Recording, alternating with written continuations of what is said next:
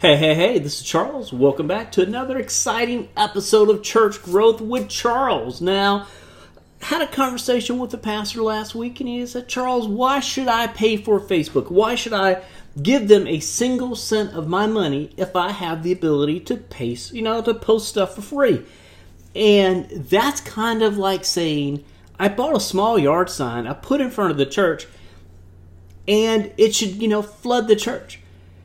The reality of it is, the yard sign is a yard sign. That is not a billboard in the busiest intersection of town, only seen by the most hyperactive prospects you could ever imagine.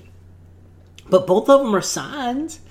We have to think of it this way. Initially, when Facebook came out, they were very happy. You would post and they would show it 30, 40, 50. I remember hitting 54% of the people that liked my page would see my stuff. Now, as a general rule, we get about 20% of the people that see our page, like our page, actually getting our content. Now, if that is, and I think I'm pretty aggressive and pretty good at getting content seen. The average person is experiencing between 3, 5, 10% on the high end. So this is your thing. If you're telling me this is just amazing content, I want to get it seen by the unchurched, I want to get it seen by members of the church, and I want to get it seen by people that like my fan page, you're going to have to put some money behind it. You're going to have to allocate money. Now, the problem becomes, okay, I have to allocate money. How much money do I need to allocate? Is it $10? Can I just boost this post for $10 and be done with it? Well, that's kind of like saying, I'm going to have 2 yard signs versus 1. It's not the amount of money that you put in it. It's how you target your prospects.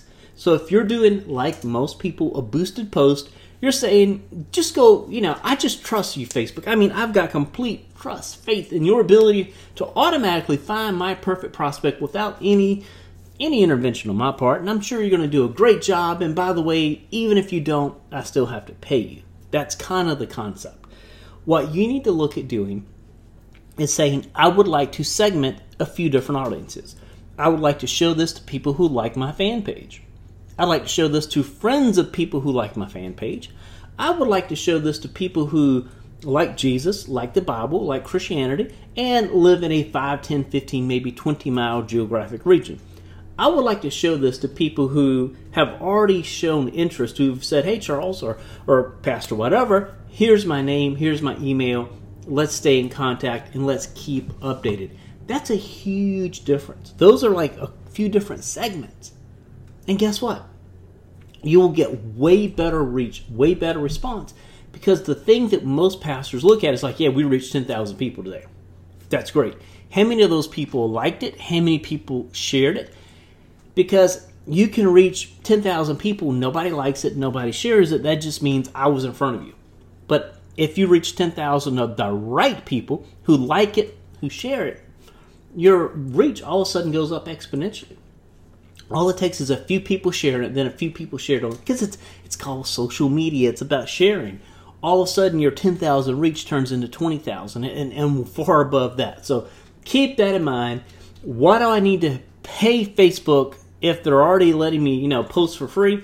It's because you want to reach. It's like the difference from having a yard sign in front of the church, it's about 1 by 3, or having the biggest billboard in the state at the busiest intersection that's only seen by the right prospects. So guys, keep that in mind. With that said, make sure you click the link below this podcast. Head over to trinitymarketingagency.com. We've got a ton of content. We have got a lot of stuff that can help you there. Plus, on top of that, if you'd like us to, take a look at your Facebook strategy or help you create a strategy, let us know. That's what we're here for. This is Charles. Talk to you later. God bless and have a great day.